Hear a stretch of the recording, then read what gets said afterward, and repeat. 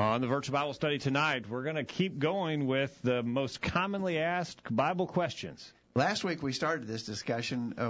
We found on a website called gotquestions.org the 20 most commonly asked Bible questions. That's a fairly well-known website. They get a lot of questions. They have compiled their top 20. And so we thought we'd just run through those top 20 and look to see what the Bible says concerning those questions. We got through 10 last week, and we're going to get started with number 11 tonight. You'll want to stay tuned. We're getting started right now.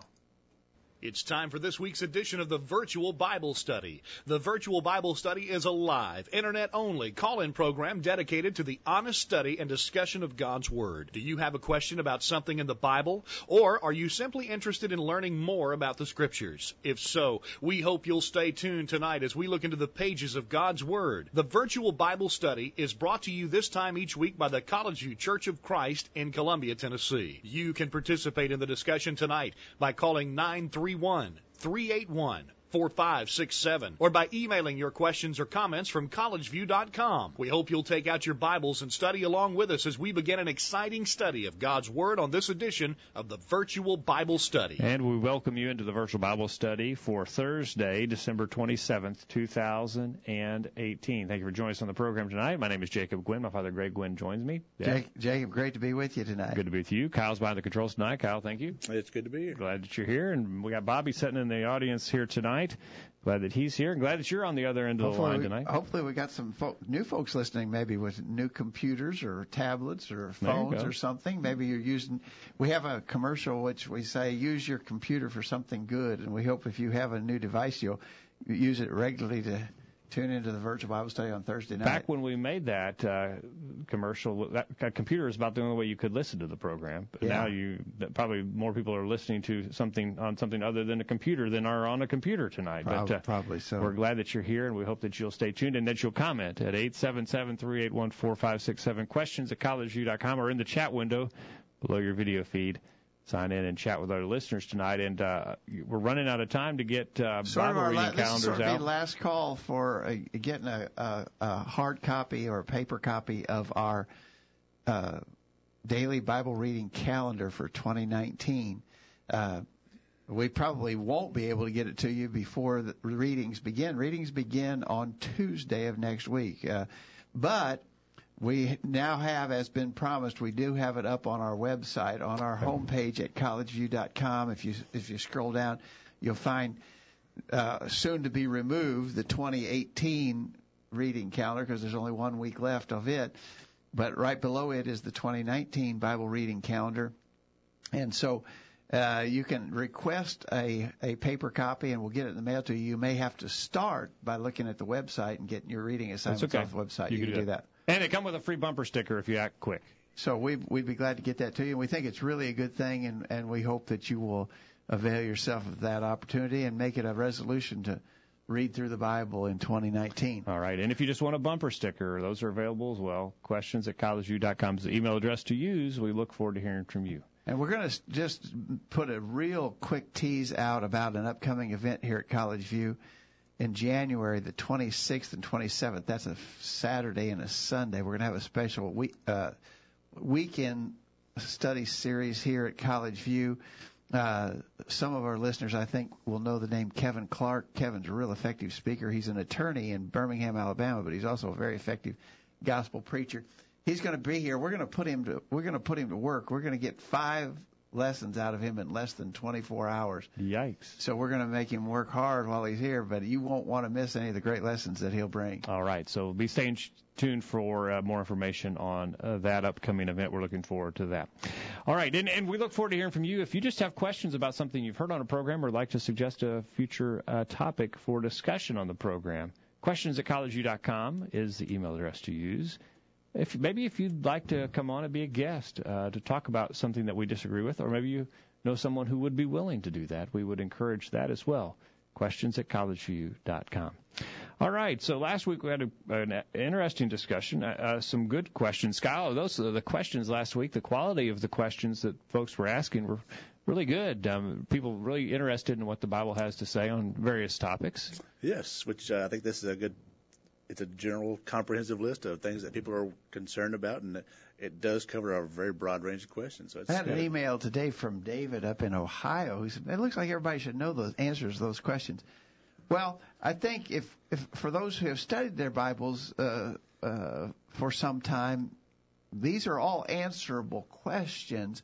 But, you think about somebody who doesn't have a lot of background in the Bible, maybe just trying to learn some Bible fundamentals, they're going to have questions like these. So I think this seems to me to be a fairly reasonable listing of the top kinds of questions that people would ask. Yeah, that's great. So, all right, number 11 on this list is an interesting one, and one that gets asked, no doubt, very common.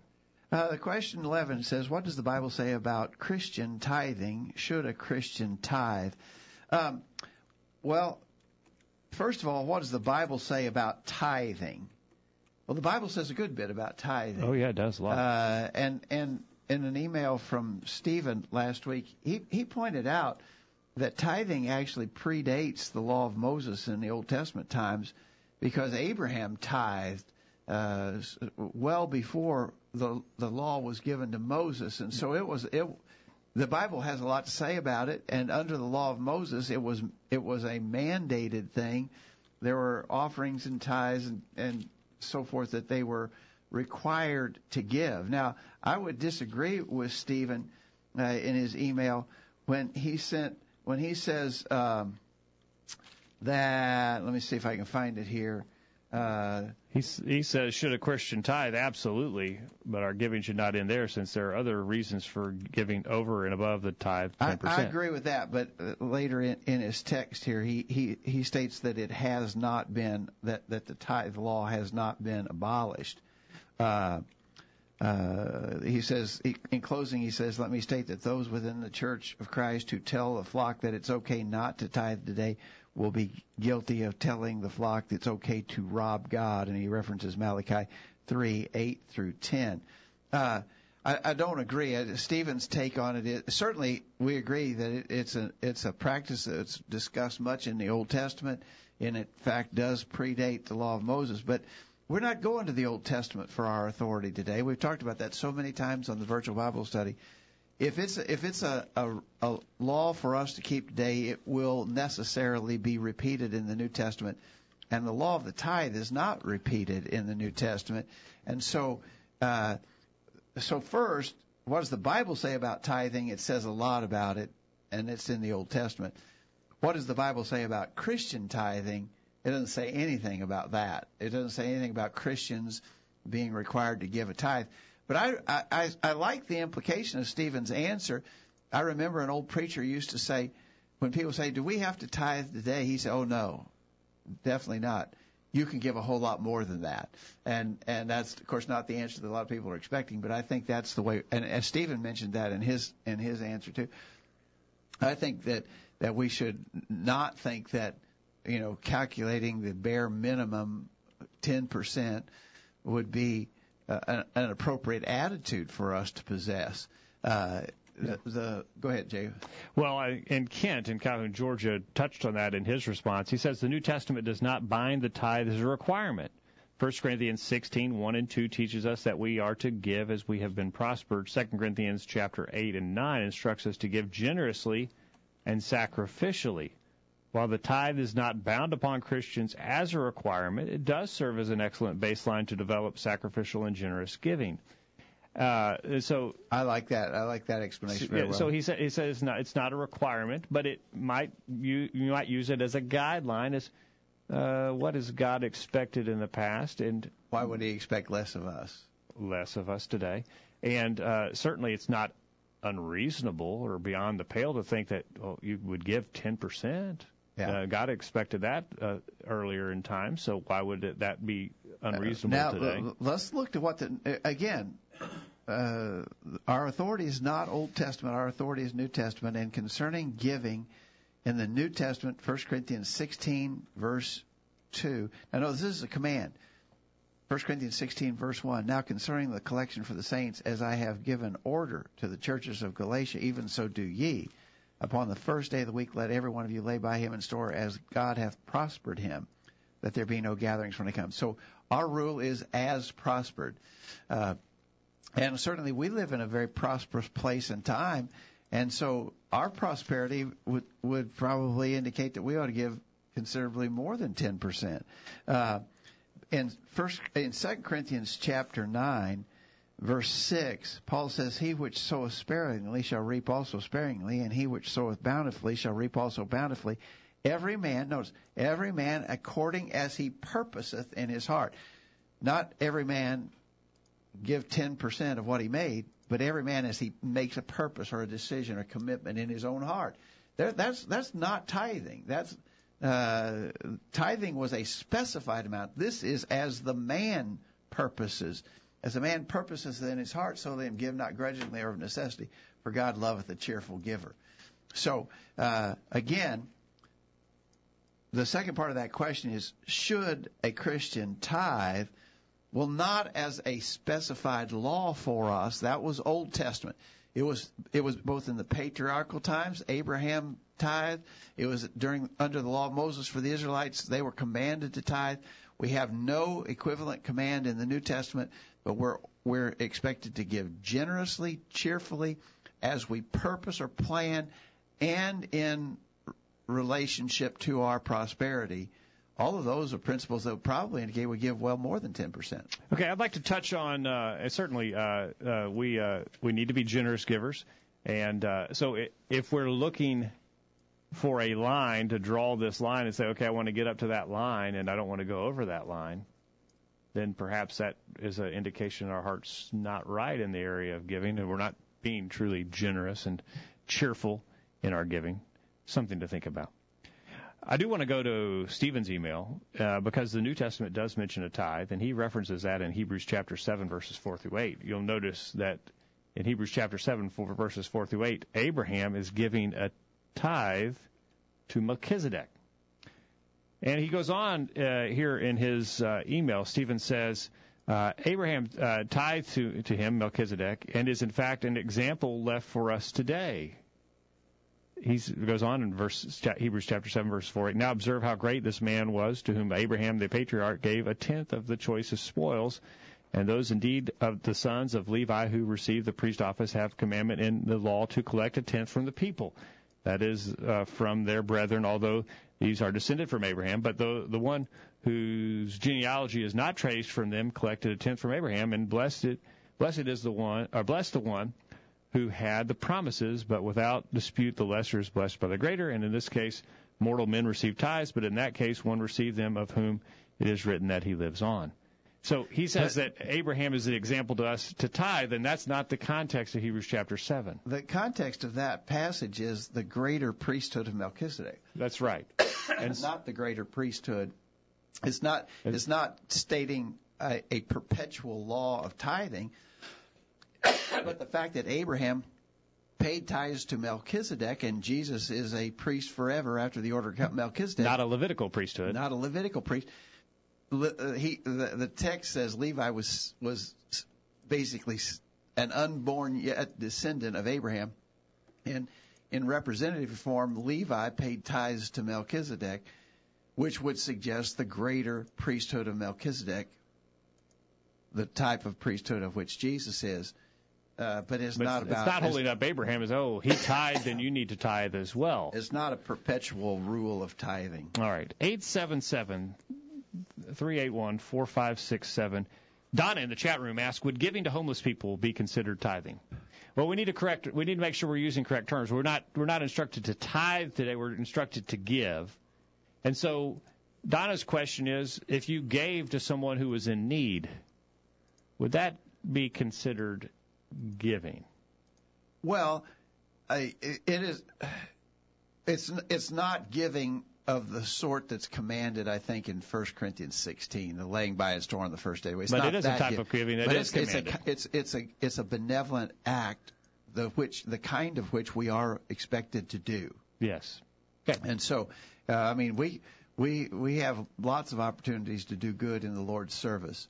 But that's not tithing either. She says, would it be a considered? No, it's not tithing. There's nothing we do in the Christian age is tithing.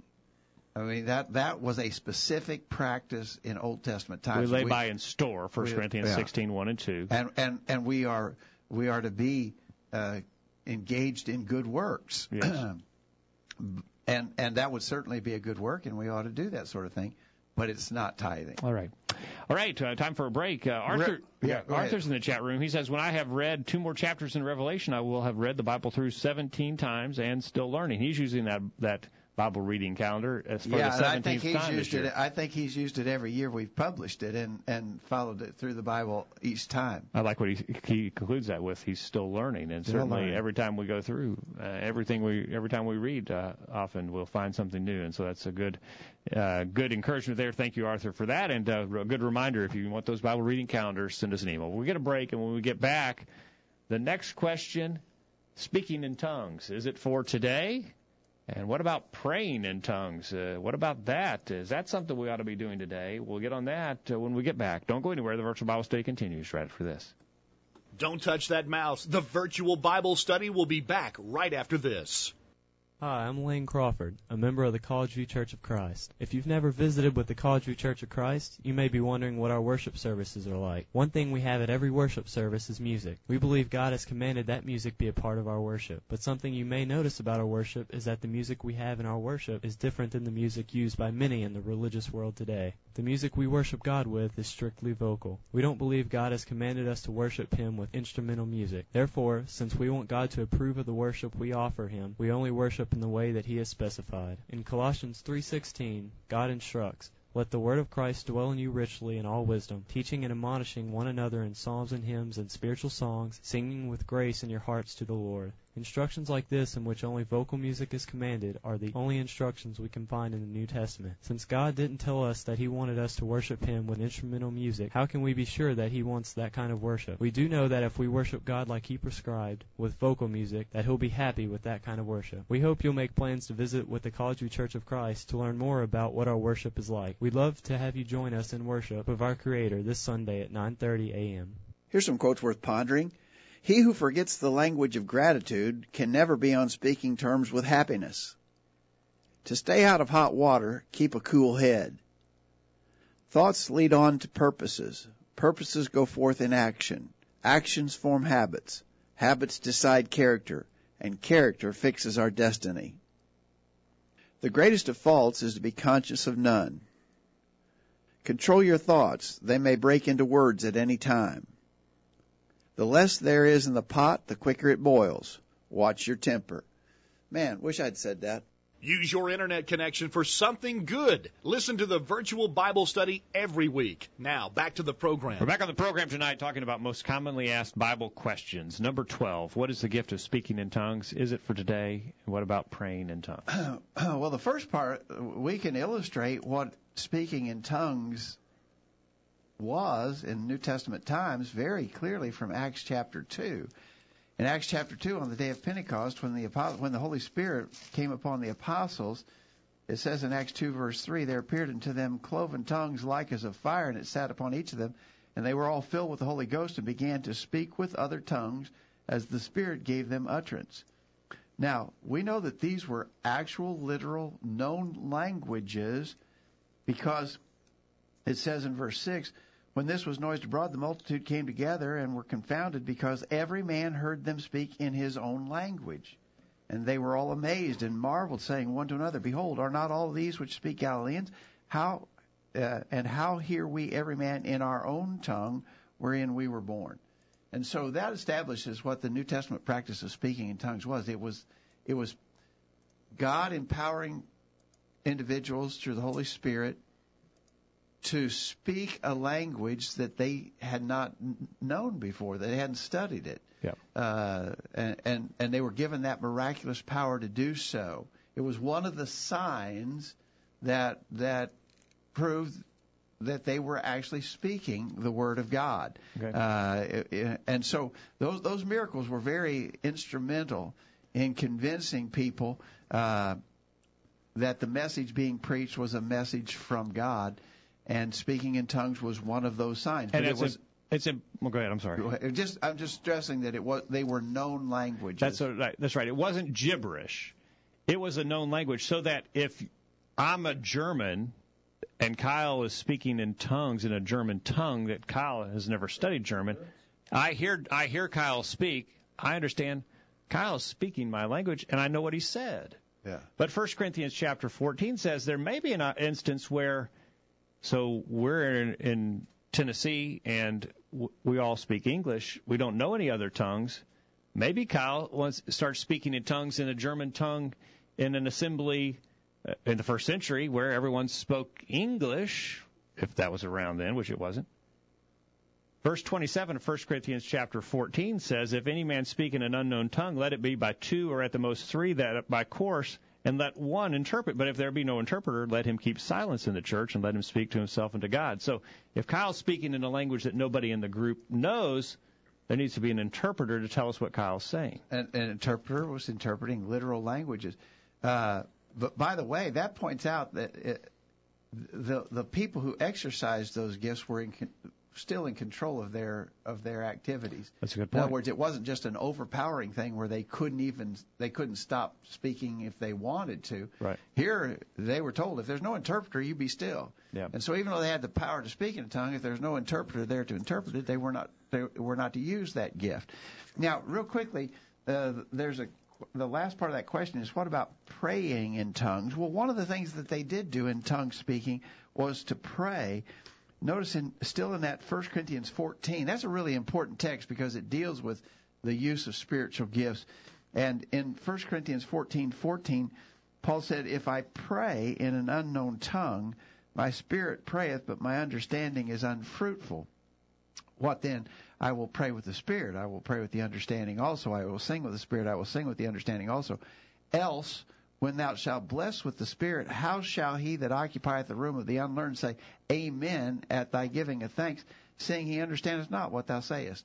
So there was the potential to pray in tongues, but again, without an interpreter, Paul said there's no advantage to it. And so again, the rule of interpretation in the assemblies was expressed. So, in answer to the question, we know that in the first century, tongue speaking was the ability to speak in what we would call foreign languages that you had not studied, but you were able to speak them. And the people who did speak those languages as their native tongue could understand what you said. There was the potential to pray in these unknown tongues, but all of that is regulated in 1 Corinthians 14, where it says if there's not anybody available who can interpret those tongues. By the way, interpretation also was a miraculous gift. Sometimes people who didn't know the languages themselves would be given the gift of interpretation, but if the interpretation wasn't available, they were not to speak. Okay. All right. So that's part of the question. So now, but by the way, if our listeners want to compare what was going on in the first century with what's going on in Pentecostal churches today, a quick Google search will show you that these practices are not being followed today. The commands of 1 Corinthians 14 are not being followed by people who claim to be speaking by the Holy Spirit. So how would the Holy Spirit cause these people to do things that are in contrast to what the Holy Spirit commanded us to do in black and white in 1 Corinthians 14? Now, I think the really critical part of it, well, the whole question is important, but it's really an important part of the question is it for today? And the answer to that is no, it's not for today. And a key passage is 1 Corinthians 13. So Paul's talking about a lot of this right here in this part of 1 Corinthians. And in chapter 13, beginning verse 8, he says, charity never faileth, but whether they be prophecies, they shall fail. Whether they be tongues, they shall cease. Whether there be knowledge, it shall vanish away. So prophecy, that was a gift of the Spirit. Tongues was a gift of the Spirit. The knowledge here, I think, also was a gift of the Spirit, the inspired knowledge. We still have knowledge because we study and learn. But those inspired men had knowledge that was just supernaturally implanted in their mind. He says all of that's going to end, but specifically notice that he mentions tongues. Tongues are going to cease, he says, in 1 Corinthians 13, verse 8. Then he goes on to explain when. He says, for we know in part and we prophesy in part. So in other words, this process of revelation was still ongoing and it wasn't finished yet. But when that which is perfect the King James says perfect, that word can literally mean complete, and this reads better that way. When that which is complete is come, then that which is in part shall be done away. When the completed revelation was made known to mankind, the need for these miraculous gifts, including tongue speaking, would not exist anymore, and they would be taken away. We believe that that has, in fact, come to pass. All right. For further verification of that, notice the imagery here in verse 12. Now, at the time that Paul wrote this, they didn't have the complete picture. It was like they were looking into this glass and getting a fuzzy picture of how God saw them. A poor quality mirror, Yeah. But when the completed revelation had come, they would know, even as they were known, they would see themselves clearly. James chapter 1, verse 23 and following uses that same image of a mirror and seeing yourself as God sees you, and tells us that that mirror is the perfect law of liberty, or the revealed word of God. And when we link that up with 1 Corinthians chapter 13, we realize that the Scriptures, when completed, would bring about the end of the miraculous gifts in the first century. Yeah, really important subject. We got to hurry, Jacob. We're almost halfway through the program. We've done 2 questions. We got to do 10. Let's grab this next one real quick before our break. Quickly, before we do, Kent says, in the New Testament, speaking in tongues was a miraculous gift of the Holy Spirit that was speaking in a human language that was unlearned by the speaker, bestowed as one of the miraculous gifts of the Holy Spirit that was limited to the miraculous age of the first century, Acts 2, 5 through 21, 1 Corinthians 12, 4 through 11. Speaking in tongues was temporary and came to an end with all other miraculous gifts upon the completion and confirmation of the New Testament, 1 Corinthians 13, 8 through 13. Thank you, Kent, for that. Exactly right, Kent. Kent, he says the same things that we say, but he does it in a much more succinct and direct manner. He's always right on it. Yeah, thank you, Kent. Real quickly, let's grab another one. Question 13, what does the Bible say about dinosaurs? Are there dinosaurs in the Bible? Oh, boy. Well, first, the word dinosaur is not in the Bible. That's not too surprising. I was doing a little reading about that. The word dinosaur wasn't even coined until 1840. So it's not too surprising that the word dinosaur is not in the Bible, because it's a relatively new word that just came into use. Okay. I think the word literally means terrible lizard or something like that. Is that right, Kyle? Doesn't dinosaur mean terrible? Yeah.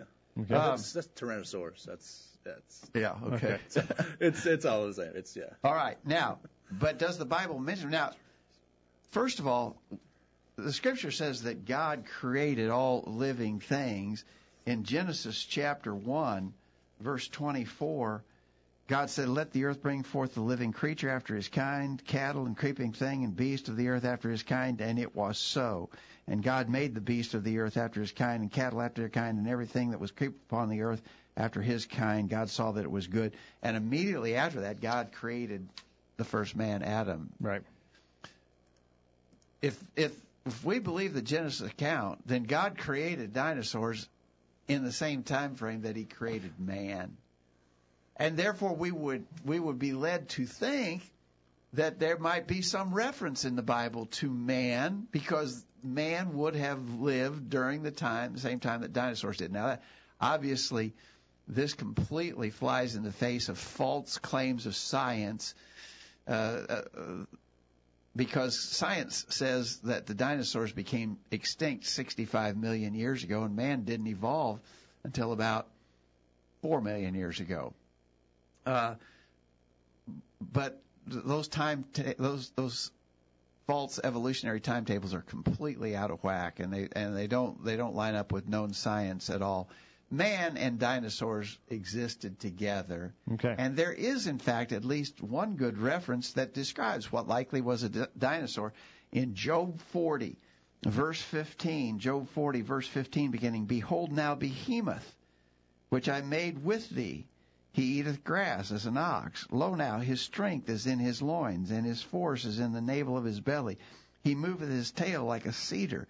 The sinews of his stones are wrapped together. His bones are strong, as strong pieces of brass. His bones are like bars of iron." So that probably sounds like, verse 19, he is the chief of the ways of God. He that made him can make his sword to approach unto him. That probably sounds like the description. Those who know dinosaurs, I'm not an expert on dinosaurs at all, but those who are expert on dinosaurs say that description fits very well to a kind of dinosaur known as a sauropod. That was what I think. Were you thinking that, Kyle? That was my first thought. But No, I'm just kidding. Again, the word dinosaur is not in the Bible, not surprisingly, since it's a relatively new word made up. But the description of a beast that sounds very much like a dinosaur is there in the book of Job. The book of Job is actually a very ancient book. It's one of, if not the oldest books in the Bible. And so it's a really ancient book. And early man had experience with dinosaurs. That's what I think we know from the Bible, but the word's not in the Bible. Kent says the term dinosaur is not explicitly stated in the Bible. However, Job 40:15 through 24 indicates a description of such a creature. Yeah, that's that text I was just reading. All right. All right, very good. All right. All right, let's get a break, get this week's bullet point, and when we get back, we'll get your thoughts. Don't go anywhere. The Virtual Bible Study continues right after this. You won't want to miss what we talk about next. The discussion continues right after these important messages. This is Greg Gwynn with this week's bullet point. The beginning of a new year provides an excellent opportunity for us to pause, ponder, plan, and prepare for the future. We hope that the new year will especially cause us all to think about our spiritual service to God and how we can improve in the fulfillment of our duties to Him. Let us challenge you in these specific areas. 1. Spend more time in prayer. Don't allow the day to begin or end without spending time in prayer to God. Throughout the day, stop and petition Him for help and strength. And by all means, don't just wait for a crisis to develop before you think to pray. Pray without ceasing, 1 Thessalonians 5, verse 17. Second, study your Bible more consistently. Use one of the available daily Bible reading schedules or come up with your own plan to read on a regular basis. Don't just rush through a few verses. Instead, really study the text to learn its meaning. Before you end a reading session, think about how you can make application of what you've read in real and practical ways. Give attendance to reading, 1 Timothy 4, verse 13. Attend every Bible study and worship this new year. This, of course, is your duty, but it's also a privilege. Be present. Make this a high priority. Why would you not want to be present to worship God and study His Word? Not forsaking the assembling of ourselves together, Hebrews 10, verse 25. Fourth, teach the lost. We all have friends, neighbors, co-workers, and family members who are lost in sin. They need us to share the gospel with them. Make a firm commitment to reach at least one of them with the good news this year. If each Christian would bring just one person to the Lord each year, we could soon convert the whole world. Let's do it. Go ye therefore and teach all nations, Matthew 28, verse 19. Fifth, live a pure, godly life. Nothing else matters if we're not living a faithful life for the Lord. Think about this and let it be manifested in how you talk, where you go, who you associate with, how you dress, and so forth. Others are looking at you and evaluating Christianity on the basis of what they see of it in you. Ye are the light of the world. Let your light so shine before men that they may see your good works, glorify your Father which is in heaven. Matthew 5, verses 14 through 16. In a very real sense, having a happy new year depends on how well you fulfill your spiritual duties to God. That's this week's bullet point. Think about it. Hello, I'm Nick Law from Jennings, Florida. I love to listen to the virtual Bible study and hear God's Word taught every Thursday night. A streaming Bible study. Why didn't I think of that? Now back to the guys. Back on the program tonight. Remind you this program is brought to you by the College View Church of Christ. Find out more about us by visiting our website, thevirtualbiblestudy.com. Check that website out. Hopefully soon you're going to find a way to stream our services and see recordings of our services, get an idea about what we believe, how we practice our worship. We're not doing that yet. Not yet, but we're on the soon. verge, on the cusp of that technology, so don't go anywhere. Stay tuned for that. We want to hear from you tonight as we talk about the 20 most commonly asked Bible questions. We're looking at the latter 10 last week, and you can catch it in our podcast if you missed it. The first 10 that we talked about. We're on to number 14 now. Well, this is a really broad question, but a good question, a necessary question. What is the importance of Christian baptism? What's the importance of baptism? Well, I mean, there's so many verses we could go to in the New Testament that talk about baptism, but 1 Peter 3:21 says baptism doth also now save us. That's pretty important. I would say that's important. Mm-hmm. Acts 2:38 says it's for the remission of sins. Repent and be baptized, every one of you, in the name of Jesus Christ for the remission of sins. You shall receive the gift of the Holy Ghost. Acts 22:16 says it washes away sin. Now why tarriest thou? Arise and be baptized and wash away thy sins, calling on the name of the Lord. So, I mean, those three verses, it saves us. It's for the remission of sins. It washes away our sins. I mean, we can multiply the verses, but all that makes it sound pretty important. That's right. Our listeners have some more to add to it. New Testament baptism is a condition of salvation, says Kent. He says, such as for the remission of past alien sins, Acts 2:38. Dwight in Ames, Iowa, says Acts 2 teaches us that baptism is for the remission of sins. How is it that we can be saved without having our sins forgiven? Through baptism, that's what the Bible teaches us. If we can be saved without baptism, what was the purpose of Jesus dying on the cross? The truth of the matter is this. Jesus said in John chapter 3 to Nicodemus, you must be born again. Romans chapter 6 says, through and only through baptism do we put on Christ and come into contact, spiritually speaking, with the blood of Christ. It says that our new life begins after our burial, that is baptism, verse 4. Ephesians chapter 1, verse 7 says that in him we have redemption through his blood, the forgiveness of our trespasses.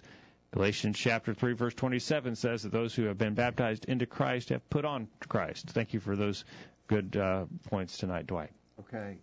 A lot more can be said about that. If you're listening and you have more questions about baptism, check our archives because we've got a number of programs about baptism in our archives.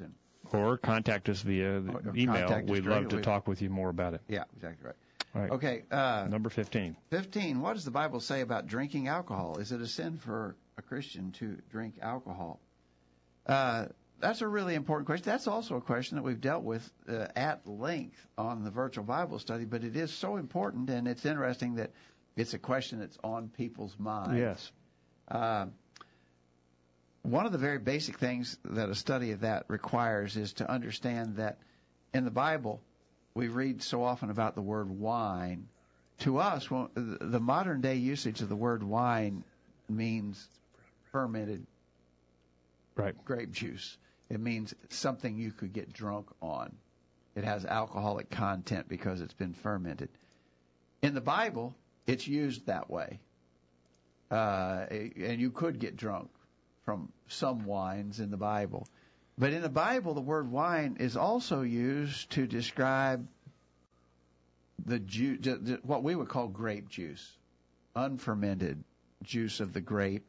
And they didn't have a word to distinguish that. And so you have to let the context of the usage determine which is which. And that throws a lot of people off because every time they read wine, they automatically assume that it's an intoxicating drink, and all Bible scholars, language scholars will acknowledge that you have to just let the context bear out because it can be a reference to simply grape juice. Yeah. So in our language today, wine means an alcoholic beverage. Yeah. In the New Testament, it didn't necessarily mean that. It's similar to our use of the word cider today.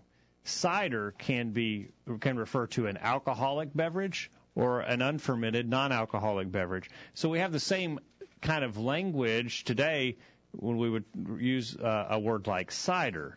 They would use that same type of approach with the word wine. Yeah, for instance, in Isaiah 65, verse 8, thus saith the Lord, as the new wine is found in the cluster, and one says, destroy it not, for a blessing is in it. So I will do for my servant's sake that I may not destroy them all. Look, wine, and the grapes are still hanging in the cluster on the vine, but the juice in them is called wine. So that's the thing that's necessary in a discussion. Understand, for instance, when Jesus turned water to wine in John chapter 2 at the wedding feast in Cana of Galilee, a lot of people, because it says he turned water into wine, they automatically assume that he made alcoholic beverage. That is not the case. First of all, that's not proven simply because the word wine is used. And second, we go on and study that text as we have so often. Clearly, Jesus just made grape juice there. All right. 877-381-4567, questions at collegeview.com. Now to the question. We've discussed what the word means. What does the Bible say about drinking alcohol? Is it okay for a Christian to drink alcohol? Is it a sin for a Christian to drink alcohol? Well, again, if you want a really deeper study of this subject, go to our archives. But our conclusion is clearly that a Christian is not to drink intoxicating drink for one reason, because Christians are commanded to maintain sobriety. 1 Peter 5, verse 8, be sober, be vigilant, because your adversary, the devil, is a roaring lion, walking about seeking whom he may devour. The word sober there suggests free from intoxicating influence. And we're commanded to be free of intoxicating influence. All right, and we're to do that in the face of this roaring lion that's seeking about to who we can devour. So we obviously want to have the full use of our faculties as we war against him. And then another passage that we have referenced that talks about several different degrees of drinking is 1 Peter 4, verse. We won't take time to read it, but 1 Peter 4, verses 1 through 3. 1 through 4, 1 Peter 4, 1 through 4.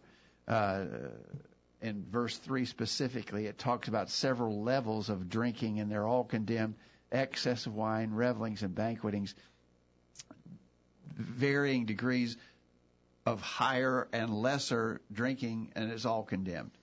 So Kent in Georgia says there's no authority for the Christian to drink alcohol as a beverage. He references that passage, 1 Peter chapter 4, verses 1 through 5. The only acceptable usage of such is as medicine in 1 Timothy chapter 5, verse 23. Good point there from Kent. And you did not mention 1 Timothy chapter 5, verse 23, but there is a command there for Timothy to use a little wine for his stomach's sake. So obviously medicinal purposes are approved. But if you think about that, the fact that Timothy had to be told to do so for a medicinal benefit, it clearly leaves the implication that his normal practice was not to drink any at all. He wasn't having a glass with his dinner. Right. Or else his stomach would have been just fine already. Dwight in Iowa says, first, if a person wants to justify what they're doing, they can do so by twisting the words of God to their own destruction. When we study what God says about drinking alcohol, we can see it took place in the Scriptures, but that did not mean God approved of it. Adultery and fornication and homosexuality also are in the Scriptures, and God condemns all of them. Yet people find a way to make it all good and fine. Sober in the Greek is nepho. The word nepho means abstain from wine. 1 Peter 1:13 says to prepare your minds and keep sober, keep away from alcohol. In the Old Testament, Proverbs 20, verse 1, wine is a mocker, strong drink a brawler, and those intoxicated by it are not wise. Proverbs 23, verses 29 through 35 teaches about the effects of alcohol. Again, Dwight agrees that in answer to this question, yes, the Bible talks about drinking alcohol and condemns it, and it would be a sin for a Christian to drink alcohol. He goes on and says, even the TV promotes drinking for our health. You know, some people like to cite some studies that say, oh, if you drink alcohol, it's good for your health. Drink a glass of wine, it's good for your health. And then studies, next week you're going to get a study that says the opposite. That's right. And a recent study has come out and said there's no safe or healthy amount of alcohol consumption. That the only safe or healthy option is to not drink any at all. But the fact of the matter is, if we're going to base our standing with God on some type of fallible medical study, then certainly we're on shaky ground. We need to base our practices on what the infallible Word of God says, and certainly we see instructions there for us to be sober, to be free from the influence of intoxicants. Real quick, we got to hurry here. I'm going to grab the next one before our final break. 16. What does the Bible say about gambling? Is gambling a sin? The Bible doesn't use the word gambling. And so you could say the Bible doesn't say anything about it because the word's not there. But there's principles in the Bible that are violated by the practice of gambling. It's addictive. It is a form of covetousness, and covetousness is widely condemned in the Scriptures. It violates the principles of love and the so-called golden rule. Because if we gamble and I win, you lose. And so it's not a loving thing to do. It's bad stewardship. Gamblers lose their money primarily. More lose than win. It violates what the Bible authorizes as legitimate transfer of funds, gifts, work, inheritance, trade, barter, but never gambling. And, of course, gambling breeds other problems. That's what we would say about gambling. We have, again, programs in our archives. Back a few years ago, we were fighting very hard here in Tennessee to try and prevent the passage of a state lottery. We failed in that, but we talked quite a bit about gambling. And Kent in Georgia says gambling violates the biblical principles of greed, honesty, work, and proper concern for one's fellow man. Thank you for those comments, Kent. We'll get a break, and when we get back, we're going to the top of the hour. What does the Bible say about the Trinity? We'll talk about that when we get back. Don't go anywhere. The Virtual Bible Study continues right after this. Did you hear what they just said? Call in during this break and let everyone know what you think. The Virtual Bible Study continues after this announcement. Hi, my name is Mike Johnson. I'm a member here at the College View Church of Christ. Have you ever heard someone say that the members of the Church of Christ are too legalistic? Generally, people say this when we say that we must be careful to follow all the commands that God has given us. When we say, God says we must do this, or God doesn't command us to do that, people respond with, the members of the Church of Christ are too legalistic. Well, while it may be impossible to know exactly what people mean when they make this accusation, if they are accusing us of being legalistic because we say that we should follow all the instructions that God has given us, then that accusation is correct. But let me ask you this. Which of the commands that God has given us should we ignore? Can we pick and choose which commands we follow, or must we follow them all? Jesus said we have to follow all the commands of God when he said in Luke chapter 6, verse 46, "And why call ye me Lord, Lord, and do not the things which I say?" We want to call Jesus our Lord, so we try to follow all the commandments that he has given us. We don't in any way think that following God's commands earns our salvation, but we do think it is necessary to be pleasing to him. Here at the College View Church of Christ, we're trying to follow every command that God has given us. If, as a result, some people call us legalistic, then so be it. We think it's what God calls being righteous. We're tracking the trends on the Virtual Bible Study. It is estimated that 40% of Americans make New Year's resolutions. In comparison, only about a third of Americans watch the Super Bowl. But for all the good intentions, only a tiny fraction keep their resolutions. The University of Scranton research showed that just 8% of people achieve their New Year's goals. That information is via Forbes magazine. The Word of God says in Matthew 6, verse 33, "But seek ye first the kingdom of God and his righteousness, and all these things shall be added unto you." Quit checking your email. The commercials are over, and the Virtual Bible Study is ready to roll. Take it away, guys. We're back on the program tonight. Going to the top of the hour. What does the Bible teach about the Trinity? Number 17. Well, again, here's a word that's not in our Bibles. The word Trinity is not in our Bibles. The Bible uses the word Godhead.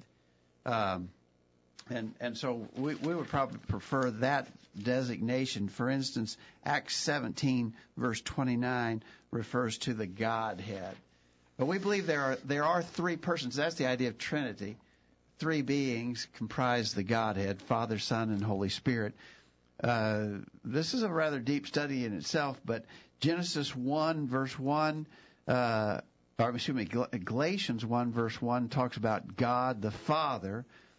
John chapter 1, verse 1 speaks about the Word who was with God in the beginning. And verse 14 of John 1 makes it clear he's talking about Jesus the Son. Mm-hmm. And then in Acts chapter 5, verses 3 and 4, the Holy Ghost is said to be God. So there are three beings in the Godhead, Father, Son, and Spirit. They are not just different manifestations of one being. They are three distinct beings. And there's good ways to argue that. At Jesus' baptism in Luke chapter 3, verses 21 and 22, Jesus is being baptized by John the Baptist. The Spirit descends as a dove.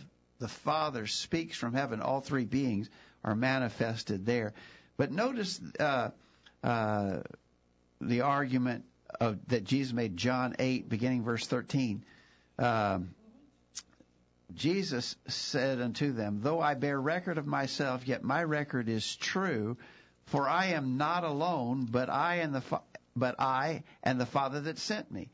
It is written in your law that the testimony of two men is true. I am one that bear witness of myself, and the Father that sent me beareth witness of me." If the Father and the Son are just different manifestations of the same being, Jesus was composing there a very deceptive argument. Yeah. But if they are two separate beings, then it makes sense, and that's what we believe is the case. Okay. Kent says the term Trinity is not found in the Bible. However, the concept is certainly taught. God is one divine essence comprised in three specific beings or persons known as the Father, the Son, and the Holy Spirit. He references Matthew 28:18 through 20, Matthew 3, verses 16 and 17. All right. So, God so loved, John 3:16. No, Matthew 3:16. Oh, Matthew. I'm sorry. Matthew 3:16 and 17. It says, and Jesus, when he was this is the baptism of Jesus. Okay. The spirit of dove descending the spirit of God descending like a dove, and a voice from heaven saying, "This is my beloved Son, in whom I am well pleased." He references Matthew 28, verses 18 through 20, where all three are mentioned again there. And Jesus said, in verse 19, "Go ye therefore and teach all nations, baptizing them in the name of the Father and of the Son and of the Holy Ghost." All right. Thank you, Kent. Thanks, Kent. Kent's our most faithful correspondent on these questions. We always appreciate the good answers he sends in. The next question, a little bit delicate, but it's an important one. What does the Bible say about sex before marriage? Well, it condemns it. The Bible word for any illicit or unauthorized sexual activity is fornication. Mm-hmm. So God made marriage, and in Hebrews chapter 13, verse 4, the Hebrew writer says, "Marriage is honorable in all, and the bed undefiled, but whoremongers and adulterers God will judge." So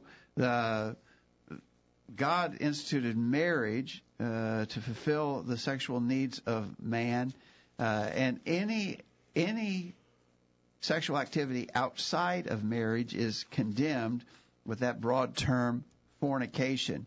In 1 Corinthians 7, verse 2, "Nevertheless, to avoid fornication, let every man have his own wife, let every woman have her own husband." So,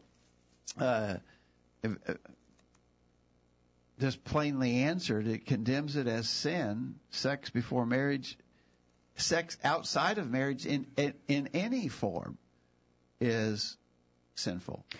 Kent says such was classified as fornication, Hebrews 13, verse 4, and 1 Corinthians 7, 1 and 2.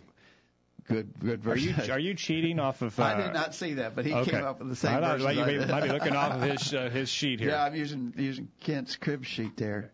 All right. All right. Number 19. Number 19. Where was Jesus for 3 days between his death and resurrection? Good question. A lot of confusion on this subject. All right. We know where he said he was going. We do. In Luke chapter 23, verse 43, remember that to the thief on the cross, Jesus said, "Today shalt thou be with me in paradise." So when Jesus died, he went to paradise. Now, what we also know, because Peter spoke about this in his sermon on the day of Pentecost in Acts chapter 2, in verse 27. Well, he begins a prophecy of David. Verse 27. But in verse 31, seeing this before he spake of the resurrection of Christ, that his soul was not left in hell, neither did his flesh see corruption. That's the King James translation, and it's a bad one. The word there is Hades. So he references a prophecy made by King David, and he says, he, David, seeing this before, spake of the resurrection of Christ, that his soul was not left in Hades, neither did his flesh see corruption. So Jesus went to Hades.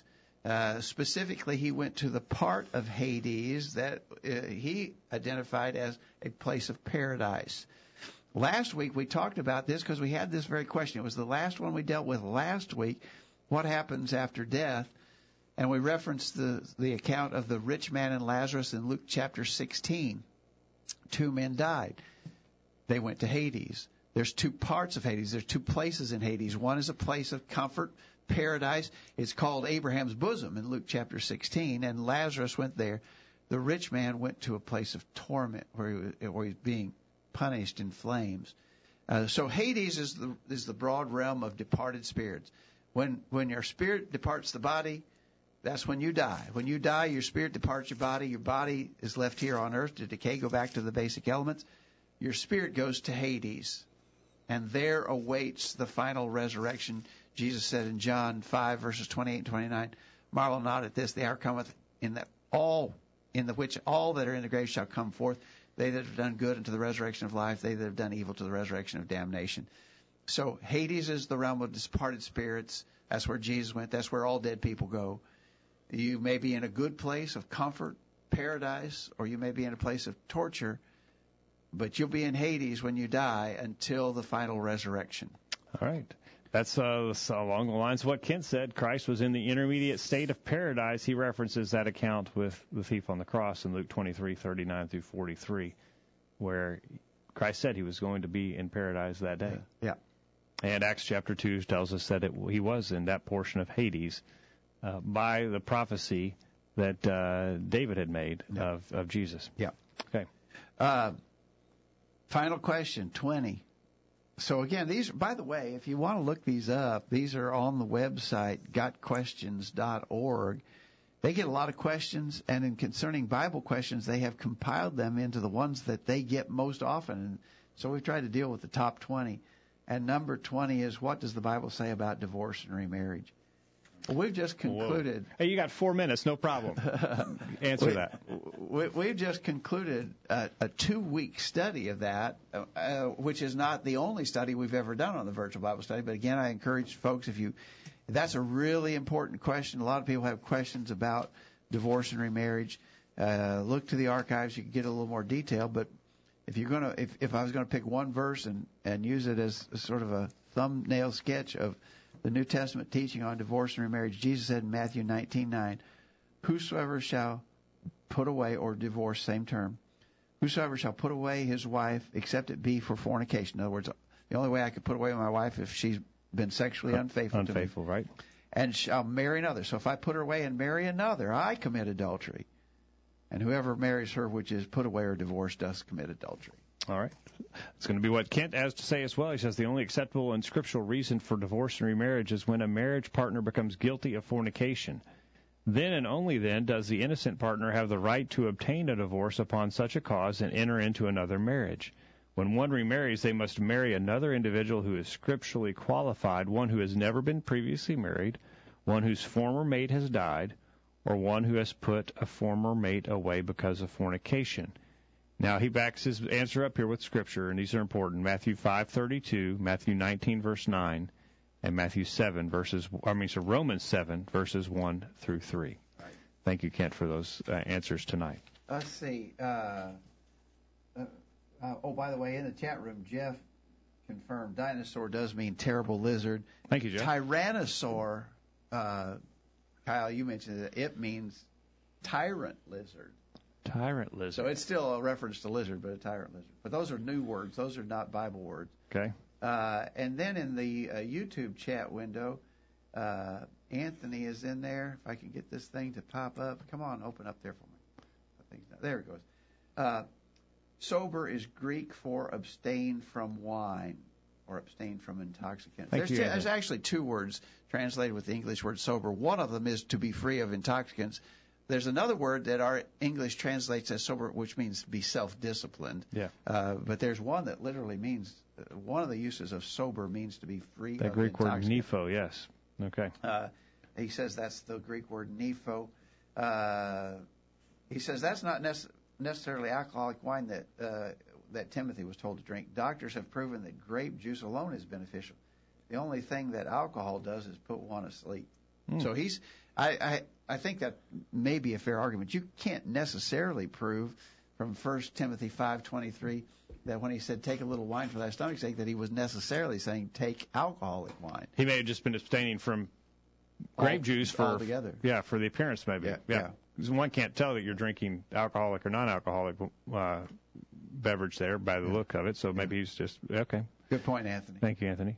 All right. Any other comments there? I think that's it. All right. We're just out of time. Kyle, how about you? Any comments on these questions tonight?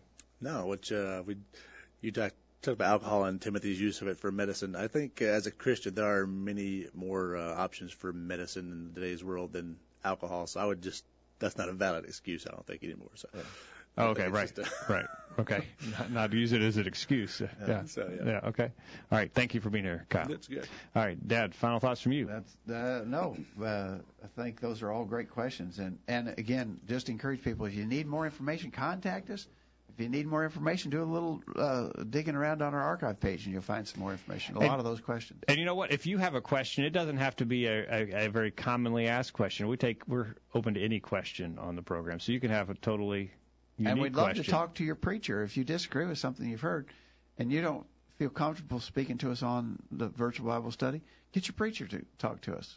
All right. Questions@collegeview.com is the email address to use. Appreciate you for being here tonight. Dad, thank you for your time. Thanks, Jacob. I hope you benefited from our study and discussion of God's Word. Hope you make plans to be back here this time next week for another edition of the Virtual Bible Study. In the meantime, we encourage you to put God first in your life, study His inspired Word of the Bible, and live by it every day. You'll never regret it. Thanks for listening to the Virtual Bible Study, brought to you by the College View Church of Christ. The College View Church of Christ meets at 1618 Hampshire Pike in Columbia, Tennessee. If you are in the Columbia, Tennessee area, we encourage you to worship with the College View Church of Christ on Sunday mornings at 9:30 and on Sunday evenings at 6 o'clock. The College View Church of Christ also welcomes you to attend their Wednesday night Bible studies at 7 o'clock. If you have any questions about something that was said on tonight's broadcast or would like more information about the College View Church of Christ, please call 931-381-4567. That number again, 931-381-4567. Or for more information on the internet, visit collegeview.com. Be sure to tune into the Virtual Bible Study this time next Thursday for another informative study of God's Word.